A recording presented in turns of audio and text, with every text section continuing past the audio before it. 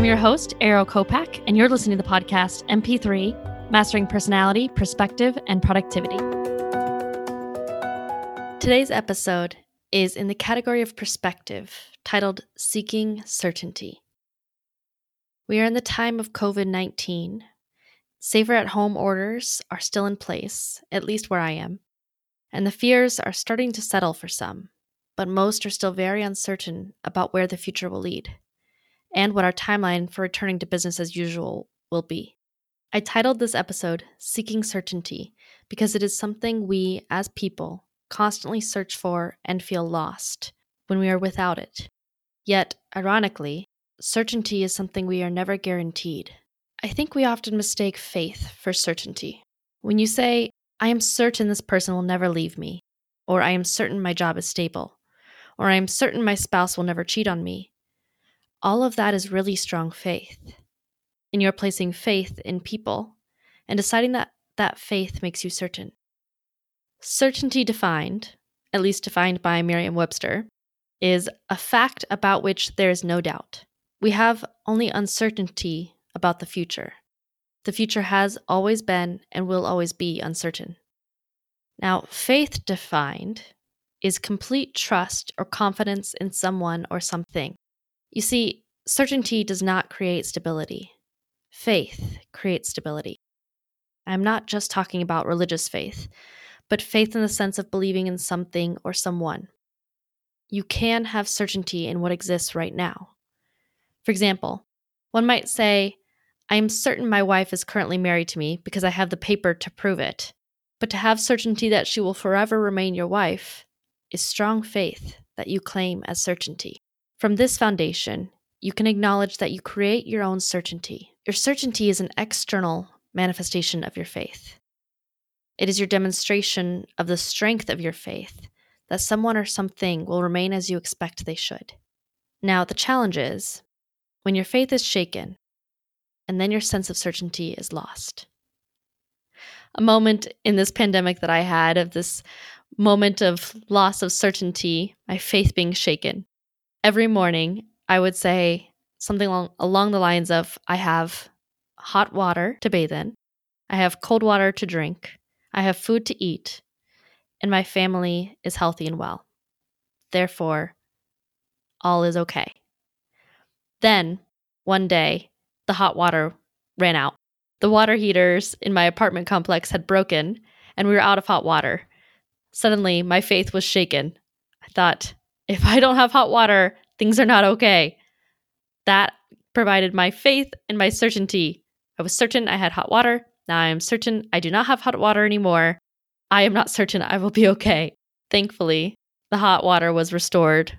The water heaters were repaired. But nothing is certain in the future. Only what is currently provable right now can be certain. I reference a lot that anxiety lies in the unknown. When what you thought you knew is no longer true, what you are left with is the unknown if your perspective does not shift.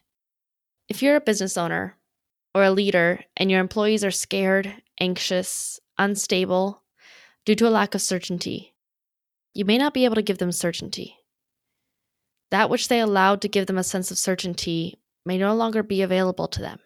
Certainty is not always something you can provide to another person, since certainty is something we create and determine for ourselves. You can, however, give them a reason to have faith. You do this by assuring them that you have their best interests at heart, that you will do all that you can, and that you'll make it through this. It's hard to provide a foundation of faith and come across certain when you are feeling a lack of certainty too. Leaders deal with this challenge the most. The bigger challenge that I believe lies beneath the surface is the question, do you give yourself a sense of certainty for your ability to get through this, to figure it out, to survive and maybe even thrive? The ultimate question is, do you have faith in yourself? For my Christian and other religious friends out there, as I am as well, I'm not saying that you place your faith in yourself above your faith in God. I am asking if wherever your faith in yourself comes from, whether that be in believing that your strength comes from God, as I do, or from the universe or some other source, do you trust yourself enough to have a sense of certainty and your ability to figure it out, to come out the other side alive and stronger. If you cannot place certainty in the external realm, how important must it be to be certain in the internal realm? This brings us to the often challenging question, how do you trust yourself? It would be nice and easy if I just said in this podcast episode, you can't trust anyone or anything external, so just trust yourself. End of story. Actually, that wouldn't be very nice. It would be easier, though. I don't believe that, though. For one, I think you should trust people, but not to the extent that all of your faith and certainty lies in them. And when they inevitably make a mistake, as we all do, your certainty is shattered. So much of the content and the inspiration for this podcast came from the wisdom that was drawn out from my clients as well as friends. If you have some inner wisdom that you know needs to be drawn out for you to act upon, discover, clarify, go to harnessyourhindrance.com and fill out the form to have a free coaching session. Let's get back to tapping into mastering your perspective. I have a story to share with you from college. I remember I was in a group in college and the question of trust came up. We were discussing how much you trust people. I said I didn't trust anyone. I got some very concerned looks right after saying that. I realized I needed to clarify quickly before they called a school counselor in. I said something along the lines of, what I mean is, I don't trust that every person will not disappoint me in some way. I don't trust that they will live up to my ideal, desired expectation. I trust people to be people. I trust them to be broken and misled and to hurt me, even at times when they don't mean to. Now, I don't see this as pessimistic, but as realistic. I trust that the hurt will happen. That doesn't mean that the hurt and the risk is not worth it. But I go into all relationships knowing that that is likely to happen at some point. I honestly hope that others go in with that expectation as well when entering into friendships and relationships with me too, as I will inevitably fall short of their desired expectations too. Maybe you're like me and trust people to let you down in some way, or maybe you're opposite of me and trust people to not let you down. I would love to hear your perspectives on this, and maybe we will dive into it again in a different way in a future episode. But I would like to get back to the part of how it would be easier to say at this point, you can't trust anyone or anything external, so just trust yourself. If only trusting ourselves were so easy. What prevents us from trusting ourselves? Is it a history of broken promises? Is it a lack of confidence in our decision-making abilities? Is it simply a fear of making the wrong choice?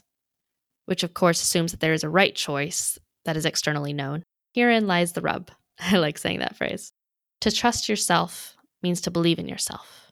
I think the challenge for many of us, not all, but many, have with trusting ourselves is we go back mentally to all the times that we let ourselves down before. We use this as evidence for why we are not to be trusted. Our thoughts tell us this is evidence for why we should not have faith in our abilities to create our desired outcomes. For those with a demonstrated history of success, they may struggle less than the average, but they also may just have less exposure to circumstances which challenge their faith in themselves. Some of them may be facing this type of struggle for the first time with COVID-19. In my experience, there's always evidence on both sides of debate, as both sides look for the evidence that supports their viewpoint and attribute it as support for their stance. What you may not realize you are doing is you are looking for evidence to support the stance that you are not trustworthy, rather than looking for the evidence to support that you are trustworthy.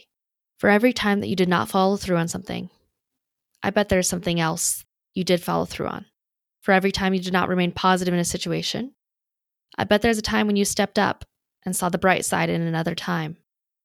For every time you made the wrong decision, air quotes, wrong decision, I bet there's a time when you were proud or pleased with the decision you made. So you see, the trick to trusting yourself is to lead with trusting yourself and searching for the evidence to support that stance, rather than leading with not trusting yourself and gathering the evidence to support that stance. I'm not sure if I'm making this sound simple, but if I am, simple does not mean easy. It's not easy to gather evidence opposite of what you have gathered reflexively for so long. It takes effort and intention. But over time, your perspective will change. I leave you with this. Focus on your faith. Faith in yourself, your family, God, your potential, your opportunity. Let your faith cultivate your certainty. But don't forget that certainty about the future is a sense that you create, not an external truth. If you focus on faith first, certainty will come. If you focus on certainty in the future first, you are chasing something that you cannot catch, and you'll be left with anxiety. I hope I left you with some new ways or insights on how to provide yourself with a sense of certainty in these uncertain times. Did you catch that? No times are certain. Certainty is a perception that we create. So what perception will you create? Thank you for listening. If you want to know more about the podcast, events, workshops, or coaching, visit harnessyourhindrance.com/mp3. And don't forget to subscribe for the podcast mailing list on our website. I have 3 asks. I ask that you listen to at least 3 episodes of this podcast before giving a rating, but then please do. I ask that you share this with 3 people who may benefit from the conversation you heard today. And I ask that you capture your 3 takeaways from this content. You may always text message MP3 to 888-523-2494 to stay informed when new episodes come out. Again, thank you for listening.